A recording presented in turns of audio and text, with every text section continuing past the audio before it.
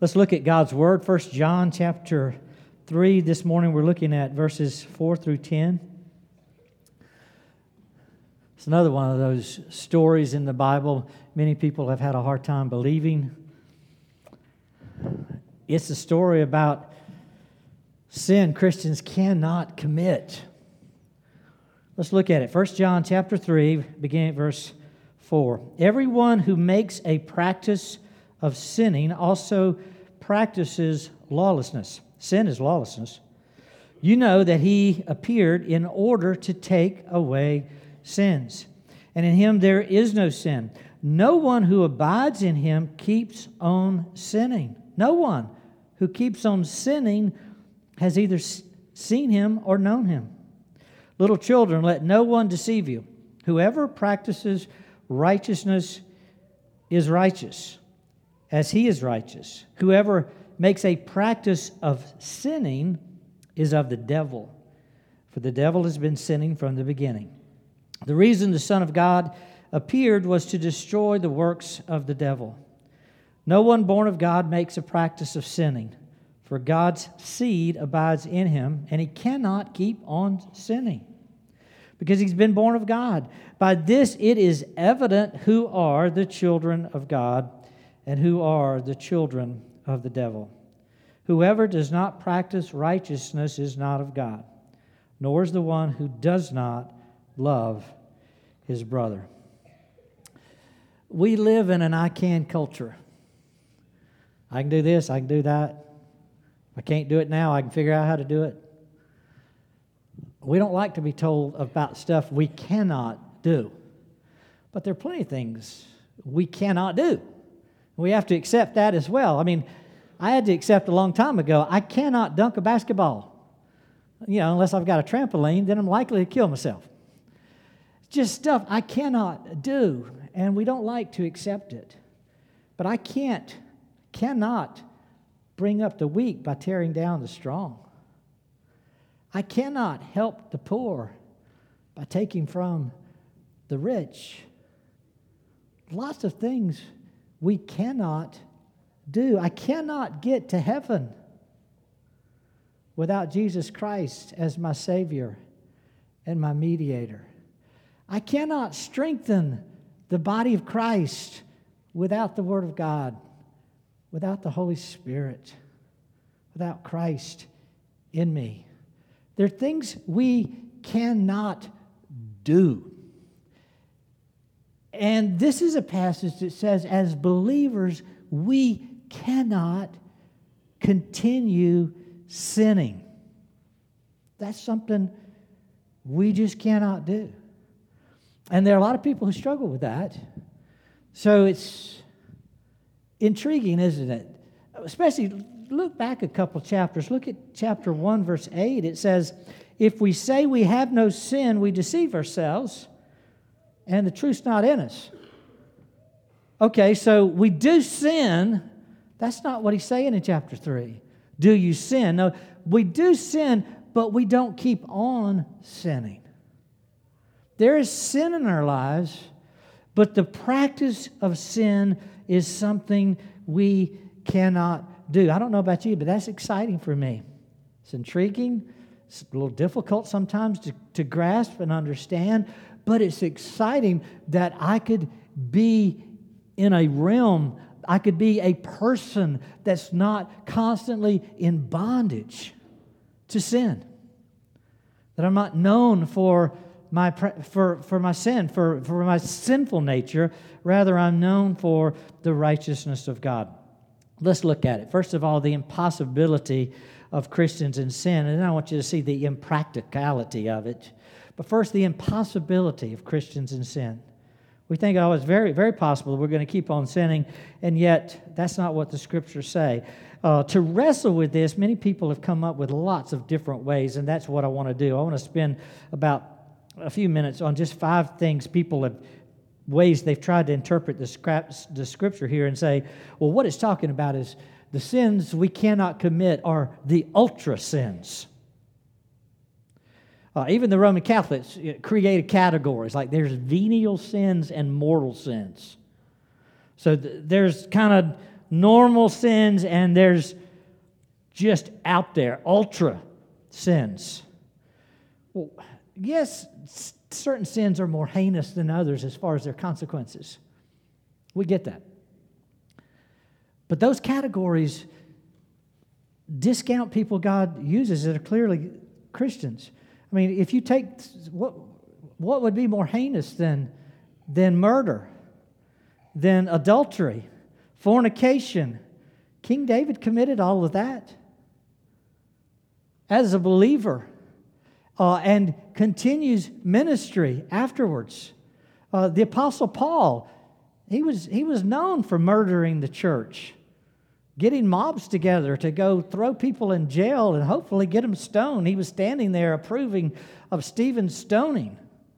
I mean, if that's not in the ultra sin category, what is?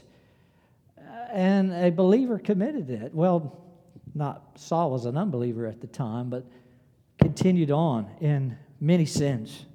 Well, so the category is, that's not in the Scripture, that what we're talking about is Christians just don't commit the ultra sins. John makes no distinction here between sins. Second, Christians can commit an ultra sin. Christians can commit an unauthorized sin. Some people have created categories that are talking about sin that's okay and sin that's not okay. It's unauthorized. I don't see those categories. There's no sin that's authorized by God. That if even little sins, if God would take the view that, that's okay, we won't worry about that, then why does He chasten us for them? Why the Hebrews 12 passage? Go back and look at that a little bit. Hebrews 12, down about verse 4, in your struggle against sin, you have not yet resisted to the point of shedding your blood, and have you forgotten the exhortation addressed to you as sons? My son, do not regard lightly the discipline of the Lord, nor be weary when reproved by Him. For the Lord disciplines the one He loves, and He chastens every son whom He receives. God says, I'm a loving Father. You mess up, I'm coming to chasten you. And don't take that lightly. Sin matters. So even little sin matters to God. He wants it out of us. He wants us to be rid of it. Even taking the Lord's Supper, there's the warning. Be careful to examine yourself first, lest in eating and drinking some of you get sick and weak and die. God warns us, you can sin doing good stuff, and it's not okay. There's the warning, and there's consequences. So Christians can commit ultra sin. Christians can commit what the world might say, that's an okay, that's a little sin, that's just, not really authorized, but it's unauthorized, but it's okay. No, I don't think that category works either. Another way people have dealt with this is they say Christians have to distinguish between natural and unnatural sin, between more like old nature, new nature. Oh, well, that's your old nature. That's your flesh coming out there. In your new nature, you wouldn't be doing that. And trying to interpret this passage between old natures and new nature. Sin is never a part of our new nature. Once we are part of Christ, Christ in us only births righteousness, not sin. And we're responsible to turn from our unrighteousness, to lay aside what's in the past and to put on the new. How about another category? Christians can commit unholy sin. Again, we're just playing with words and categories here. It was a 19th century version of, I first heard about when we were singing that song, Oh Perfect Love, and I said, well, that'd be cool if we could have a perfect love. But there was this view that Christians could reach a stage of perfection. We could reach a holiness level that put us really as first-class Christians, not sinning anymore Christians, and those who continued to sin. And that's been a way that's what we should strive for that state of perfection, that state of holiness where sin never again happens. Well, the problem with that is as soon as it happens again, you've fallen away. And you need again to be born again, and that just messes with so much doctrine that's not consistent with the Scriptures. Well, another category, number 5, Christians can commit unanticipated sin. You didn't know it was going to happen. It wasn't willful. It wasn't intentional. It just happened. It's only involuntary. Well, if it's involuntary, why do we even need to confess it? And how can we possibly seek deliverance from it when we don't even know it's going to happen? Those categories don't seem to work as well. What the Scripture is clearly saying over and over and over, I didn't have the time to really go back in the original language and look at this, but this is my first time through the Bible in the ESV, the English Standard Version, which we've bought all of you copies of. It's really strong in this translation. All but one of these verses speaks of practicing sin. Let me go back through it again. Verse 4, everyone who makes a practice, so this is continual tense, you're sinning, practice of sinning, always practices lawlessness. Verse 5, you know that he appeared in order to take away sins, and in him there is no sin. That's the only verse that doesn't mention it. Verse 5. Verse 6, no one who abides in him keeps on sinning. It's the practice of sinning. Verse 7, little children, let no one deceive you. Whoever practices righteousness is righteous. So again, mentions the practice. Verse 8, whoever makes a practice of sinning is of the devil. Verse 9, no one born of God makes a practice of sinning. Verse 10, by this it is evident who are the children of God and who are the children of the devil. Whoever does not practice righteousness. So the description of the sinning that's going on here is a practice of sinning. It's a habit of doing the same thing over and over again as though you were never delivered from sin at all. Christians can't do that because Christians are delivered. Christians are set free. We're unleashed from bondage. We're not in a state of constant recovery. We're free. We're unleashed. We're unbound. The past is past. What lies in front of us is a newness in Christ. We reckon sin dead. Sin has been mortified. And we walk now in the newness of life in a new and righteous way. We cannot practice sin. It's flushed out. I can commit an ultra sin. I can commit an unauthorized sin. I can commit an unholy sin. I can commit an unanticipated sin. I can commit those, but I cannot practice sin. That's the distinction we have here. Cannot practice sin. Why? Verse 8. Because whoever makes that their practice of sinning is of the devil. You're not a believer. Your father, your master is the devil. He is not God. Whoever makes a practice of sinning is of the devil, for the devil has been sinning from the beginning. That's his nature. That's what he does. He sins as a practice.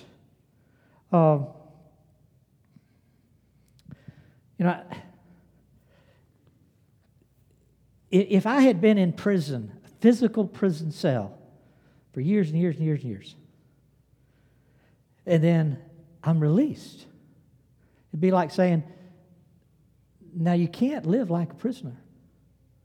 Absolutely not. I'm free. To live like a prisoner is to go back into the cell, to be locked up, to be fed their meals, to do their work, whatever it is. There's no freedom.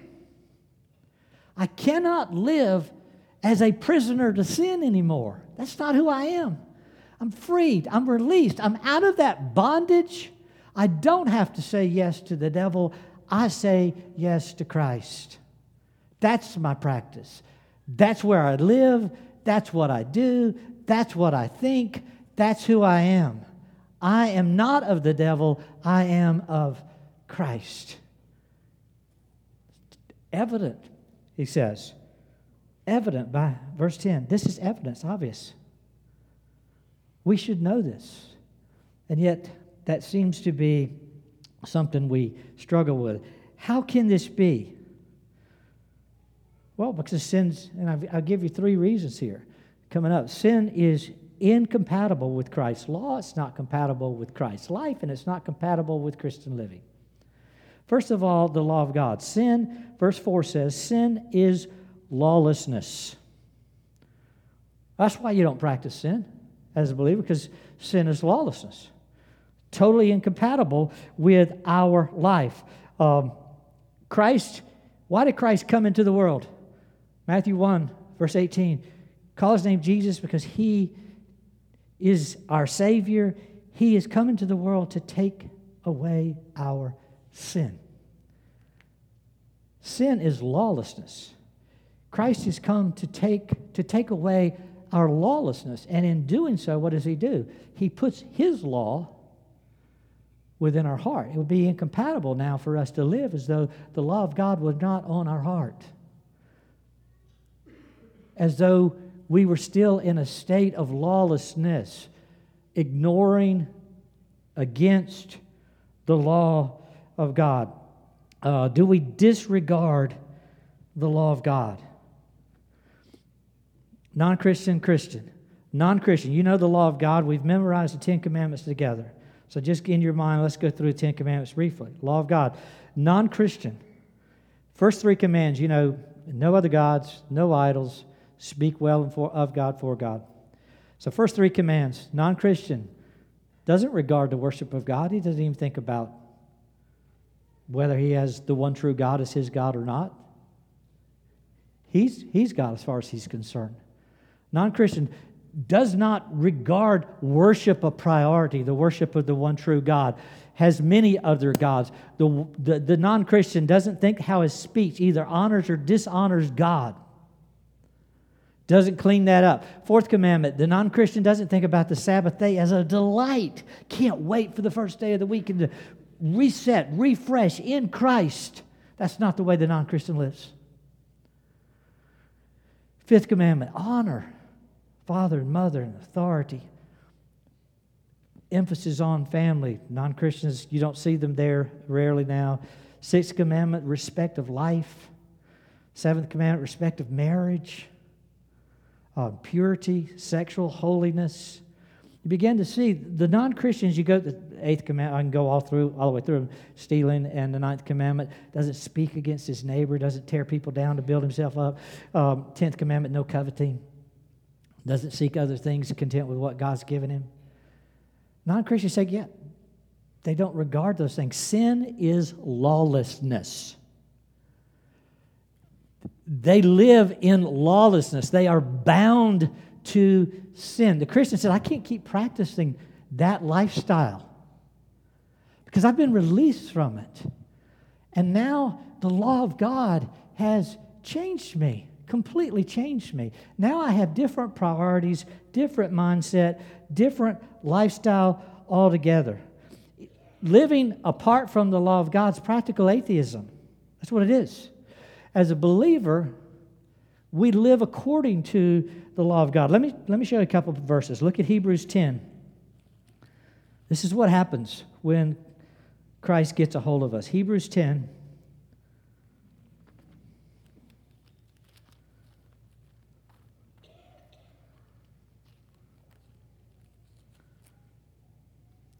Verse 16. Hebrews 10, verse 16. This is the covenant that I will make with them after those days, declares the Lord. I will put my laws on their hearts and write them on their minds. Go back chapter 8, verse 10. Hebrews 8, verse 10. This is the covenant that I will make with the house of Israel after those days, declares the Lord. I will put my laws into their minds, and write them on their hearts, and I will be their God, and they shall be my people. God says, I've created a new covenant, a new agreement. This one works.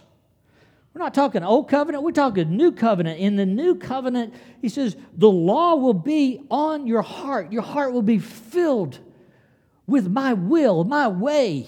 And you will start walking in my way because that's what your heart, that's what will come out of your heart. Because I've released you from sin, you will now want one true God. You will now want no idols. You will now want to speak in my honor. You will now want to keep the Sabbath day a delight. You will now want to honor father and mother. You will now not want to murder. You will now want to protect the sanctity of marriage and purity and sexual purity. You will now not want to steal or take from others because God's your provider. You will now not speak against Christ in this church. You will build them up. You will now not covet. You are content with your Savior and all He provides. That's who you are. That's the way you walk. Christians don't do it any other way. That's what 1 John 3 is saying. That's our way. Walk in it. And that's what we do. Do we sometimes sin? Yes. But that's not our practice. Our practice is walking consistent with the law of God. Because walking consistent with sin would be lawlessness. It's incompatible with our hearts. Our hearts bleed obedience to the Word of God, to the law. Not because that earns us anything. It's just, that's who we are now. We're sons of God. Children of God who have been given a new heart. And that heart is the law of God. That was the agreement. That was the new covenant that God has for us. It's impossible for us to practice lawlessness. Now think about it. Just got a little time. There's a discipleship class now. Just been dealing with Psalm 119 and some other things. Recommend it highly. Let me just take you through Psalm 119 real fast on law. I won't say it all. There's a lot there, but let me just give you a quick survey so that you begin to feel this. Psalm 119, verse 1. Blessed are those whose way is blameless. That's our way. We have a blamelessness now that we didn't have before. If we're convicted of sin, we are ashamed of it. We hate it. We want to turn from it. We want this blameless way. What is it? Psalm 119, verse 1 starts. Who walk in the law of the Lord. That's the blameless way. Look at verse 34. Give me understanding that I may keep your law and observe it with my whole heart. That's an understanding way. The law of God gets us there.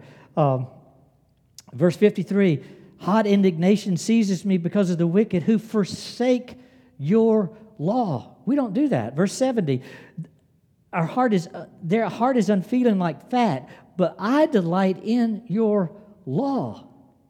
It's God's law, that's my delight. Verse 77, let your mercy come to me that I may live, for your law is my delight. Verse 92, if your law had not been my delight, I would have perished in my affliction. Verse 97, oh, how I love your law. It is my meditation all the day. Verse 113, I hate the double-minded, but I love your law. Verse 163, I hate and abhor falsehood, but I love your law. Verse 174, I long for your salvation, O Lord, and your law is my delight. God's law has been put on our heart. It's our love. It's our passion. It's our direction. It's our wisdom. It's our delight. Be incompatible with us to have a practice of lawlessness. Completely contrary to the gospel work that Christ has done in our life to take us out of sin and darkness and bondage to sin and the devil, release us, and then put His law in our heart. Second, sin's not only incompatible with Christ's law, it's incompatible with Christ's life. Christ came to do what? He came to destroy the works of the devil. Verse 8 of 1 John 3. Again, verse 8 says, whoever makes a practice of sinning is of the devil, for the devil's been sinning from the beginning. Here's the Christmas message. The reason the Son of God appeared was to destroy. So the reason he came was to destroy the works of the devil. See, Christ's mission, I want to destroy lawlessness. I want to redeem my people from lawlessness. I want to destroy the one who is seeking to rule this world without the law of God. That's Satan. He cares nothing, has no regard for the law of God. Matter of fact, he tries to thwart it every chance he gets. Christ comes with a mission, and that mission is to destroy the works of the devil. Verse 6, no one who abides in him keeps on sinning. No one who keeps on sinning has either seen or known him. See, Christians, we don't keep on sinning because we have seen and known Christ. We were born seeing and knowing the devil. But Christ says, I'm destroying that and giving you new life, and that life is in Christ. If we continue in sin, then Christ's work is useless. So we wouldn't do that. That's not going to be our life.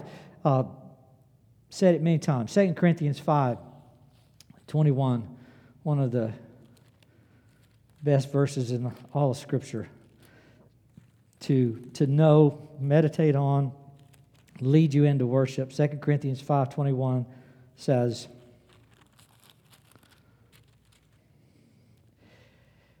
for our sake, he made him, speaking of Christ, for our sake, he made Christ to be sin, who knew no sin, so that in him we might become the righteousness of God.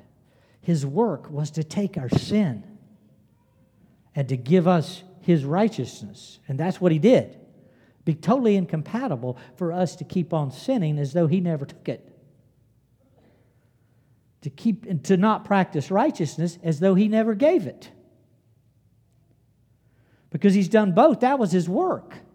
To take our sin and to give us his righteousness.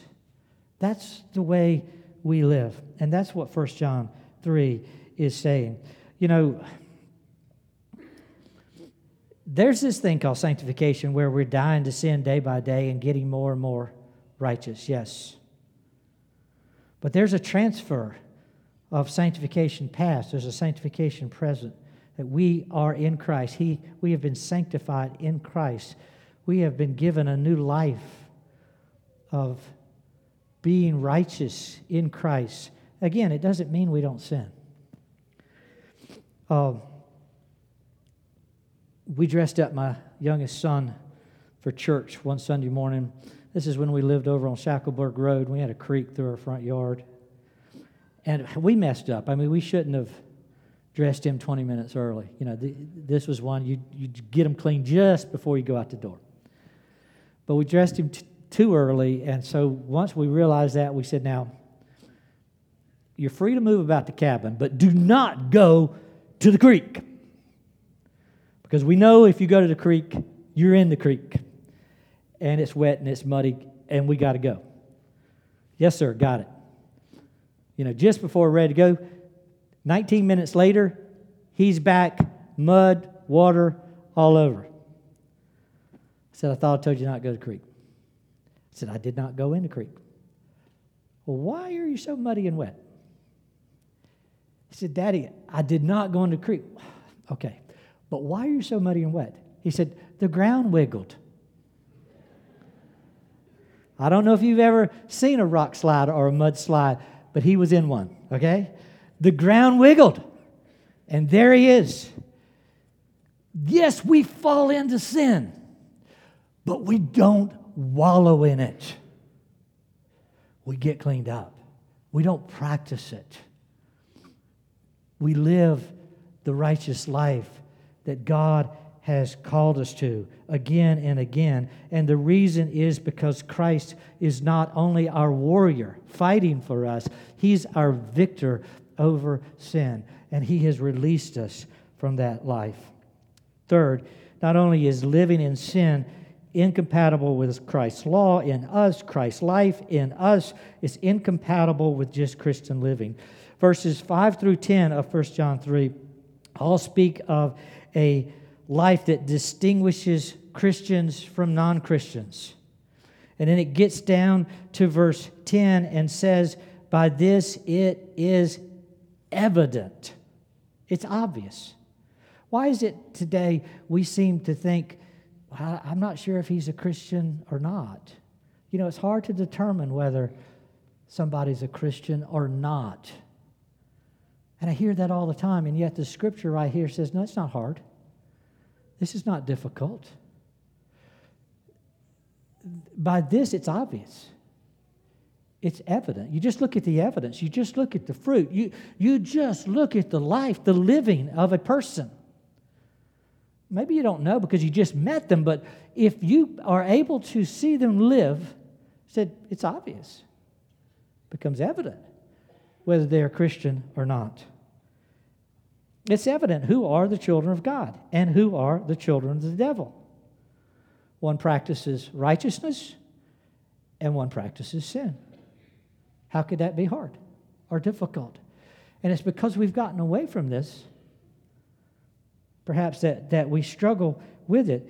If Christ has redeemed somebody, if Christ's blood has really covered your sins, if the Holy Spirit indwells you, if you have a new heart with God's law on that heart, it's impossible for someone not to know.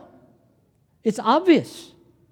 You once were a non-believer, now you are a believer. It's evident. And there's no doubt about it. You can see from the new birth that's ours in Christ. Verse 9, it says, no one born of God makes a practice of sinning, for the God's seed abides in him. God is in us, and He's growing. We're becoming more and more like Him. And that becomes more and more and more obvious as anyone sees you living the life you live. Matter of fact, you know the church discipline passage, Matthew 18, where it says, if a brother sins against you, it's Matthew 18, verse 15, if you need to look it up. If a brother sins against you, you go and you say, that's offensive to me, what you just did. Here's the chapter, here's the verse in the Bible that I believe says what you were doing is inappropriate, it's wrong, it's sin. It's contrary to the law of God. And that's why it bothers me. And they say, I disagree. You say, oh, okay. Well, you pray and you go back and you talk to another brother or sister. Say, I confronted him about it. He said he disagreed. He didn't think he was sinning at all. And you say, I really think he does. And this other brother said, yeah, that's definitely sin. Okay, well, you go with me. Now we've got two witnesses saying, no, you sinned. And they said, well, I disagree. Oh, what do we do? And so those two then go to the elders and say, to their teachers in the church, say, are we wrong? I mean, to us, living that way is incompatible with the law of Christ, the life of Christ, and the life that God's given us. And the elders say, no, you're right. That's definitely a sin. And so then all three go to that person and say, no, it's definitely sin. And the guy says, well, I disagree. Then what? The elders put him out of the church because it's obvious. He doesn't have the gift of faith and repentance. He doesn't embrace the law of God. He embraces lawlessness. He doesn't want to turn from sin to righteousness. He wants to stay in the sin. And it's obvious the church should be church and not people who say they're Christians but live like non-Christians. And we get in that stage sometimes of just letting everybody who wants to say they're Christian, okay, you're Christian, as though it doesn't matter. And God says, no, it does matter. Everyone who is of Christ practices righteousness, not lawlessness. And we need to maintain the distinction that is very evident and very obvious. Galatians 5 gives you the distinction in a different way, in a very clear way. It shares. Let me share some deeds of the non-Christian and deeds of the Christian, so that you can see the contrast and see that it's not less obvious at all. It's very obvious. Galatians chapter 5, verse 18.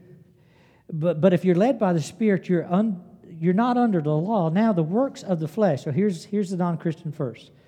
The works of the flesh, again, notice this word, are evident. This is obvious stuff. You don't need more education to see this. You know it. The works of the flesh, so the non-Christian are, and it says, sexual immorality. You know, people who are living together, over 50% of our population now of adult age are living together, saying, it's okay. We're just consensual, having consensual sex, that's all. It's obvious. It's evident. We know who they are. Works of the flesh are sexual immorality, impurity, sensuality, idolatry, sorcery, enmity, strife, jealousy, fits of anger, rivalries, dissensions, divisions, envy, drunkenness, orgies, and things like these. So this is not a complete list of lawlessness. But I warn you, as I warned you before, that those who do such things, they don't go to heaven. And this is obvious. They can say they're Christians and going to heaven. They don't. They're not. It's obvious. Verse 22, but the fruit of the Spirit is, so not the non-Christian, now the Christian, the Spirit is in us, love, joy, peace, patience, kindness, goodness, faithfulness, gentleness, self-control. Against such things, there's no law. Why? Because they're lawful. That's the law of God being fleshed out in our life. And don't miss, it's obvious. It's evident. This is something you don't need a lot of sense to figure out. So think through the commands again. You know, as I was praying through some of the application here, I said, God, I've spent time to understand the text. But what's the clear application in our church, in our day, in our time, in our nation, in our culture? And we're living in a time where so many people will just say, you can say that, but that doesn't happen. I don't see anybody practicing righteousness. And you can't say who's a Christian or not Christian. You're not supposed to judge, even though the Scripture says it's evident. I'm not saying you judge. You're not sending them to hell, and you're not sending them to heaven. We're definitely not the judge, but it's obvious who are practicing righteousness and who are practicing sin and lawlessness. It's also obvious that in the church, there's going to be what Christ said in his parable of the wheat and the tares. You're going to have both, wheat and tares. It's kind of like in my yard, I've got grass and I got weeds. In a garden, you got crop and you got weeds. You're going to have them both, and they're going to grow together. And if you try to pull one out because you want more of the other, a lot of times you will pull both up. But Christ says, so let them grow together, but it's obvious. You got two different kinds. It doesn't cease to be obvious because you let them grow in the same building or in the same group. It's still obvious. If it's become obvious to you this morning that you've been asleep at the wheel and you've not been living righteousness. You've been content to do your own thing. I just want you to see you need Christ. Christ came to take away your sin, not to leave you in it. Christ came to release you from the prison house of sin and Satan's domain. Why would you stay in bondage if Christ can free you? Trust Christ as a Savior He is, to release us from sin, to forgive us of sin, to pardon us from sin, to cleanse us from sin, and to give us a new life consistent with His life, consistent with those in glory. That's an obvious conclusion, is that we need Christ to be freed from sin. One of the news outlets I like to use because it gives me a different perspective is Daily Mail. It's British news because it looks at America. They will bring up the Ukraine-Russian war and other stuff, and from a perspective we don't get here. And so I'll glance through that. Well, I assume it used to be the London Mail back in the 40s, and as the owner of the London Mail was starting this news outlet, he was concerned to only give facts and give them accurately. So he was just beating himself up over a newspaper at that point that had errors in it. And he kept going to his staff, how do I get rid of the errors? How do I get rid of the errors? Y'all need to do this, this. We've got to get rid of the errors. We want factual reporting. And so he gave incentives. He gave vacations. He gave bonuses. He gave all sorts of things. If you can get your section to be without error, kept having errors. It just bothered him. And then one day he came up with this great idea. And the idea was, he got all of his staff together. He says, this is it. The very first copy of the London Mail, we are going to hand deliver to His Majesty the King. And we're going to make it on special paper. And we're going to tell him, this is the first copy. It's yours, special paper, because you're our king. So they told everybody, that's what we're going to do. Reset the machines after you get the first copy. We can't make the rest of them in this fancy paper, but this first copy goes to the king as soon as it's off the press. Then make all the rest. He said as soon as he implemented that plan, there was a 90% reduction in errors. And the only thing he did different is deliver the first copy to the king.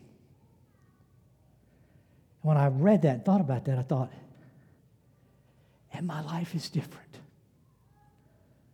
Because not only am I going to be delivered to the king, but as Jonathan already read in Isaiah 6, I have seen the king. And I know the king. And when I saw him, I saw I was sinful. And he pardoned me, and he cleansed me, and he's preparing me to be without spot or blemish. I cannot be the same.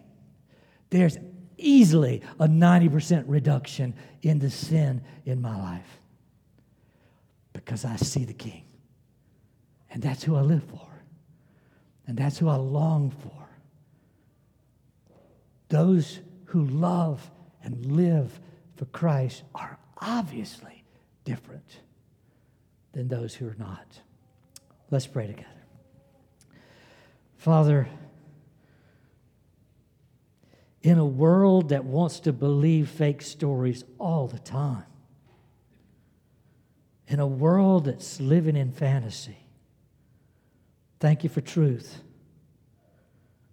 that there is darkness, there is light, there is sin and bondage, and there's pardon, and there's freedom. There's the devil, and there's Christ. There's hell, there's heaven. May we be a people who know the difference, who trust Christ as our only hope and help. May our kids growing up know the difference. Father, may you be glorified because of the difference. May we see in this place more and more Christ and less of us. He must increase, and we must decrease. We ask, O Lord, use your word like a sword to pierce, to divide, to teach, instruct, to conform us to Christ's image, to sanctify us in Christ, to lead us from sin to Christ. For we ask all these things in Jesus' name. Amen.